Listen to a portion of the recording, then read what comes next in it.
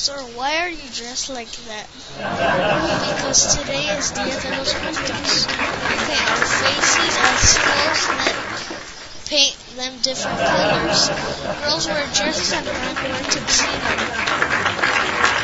And when they have parties, we get drinks and food and pan de dulce.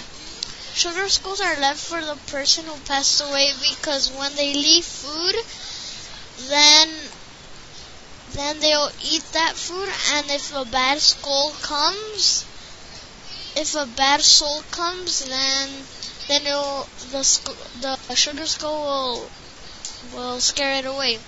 In parties, they have sweets like parade, like stuff like the sugar skulls, and some mariachis come and sing about Dia de los Muertos. They have guitars, trumpets, and other musical stuff. In the graveyard, they lay down with blankets, and they look at the person who passed away. On the houses, they put papel picado for their house could look colorful. They do altars, and they put food, and they leave it there for the soul could eat it.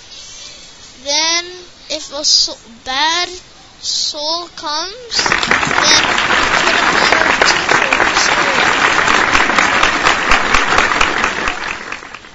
Then the next morning, pan de dulce is gone, or different stuff that they put. See you next time, people.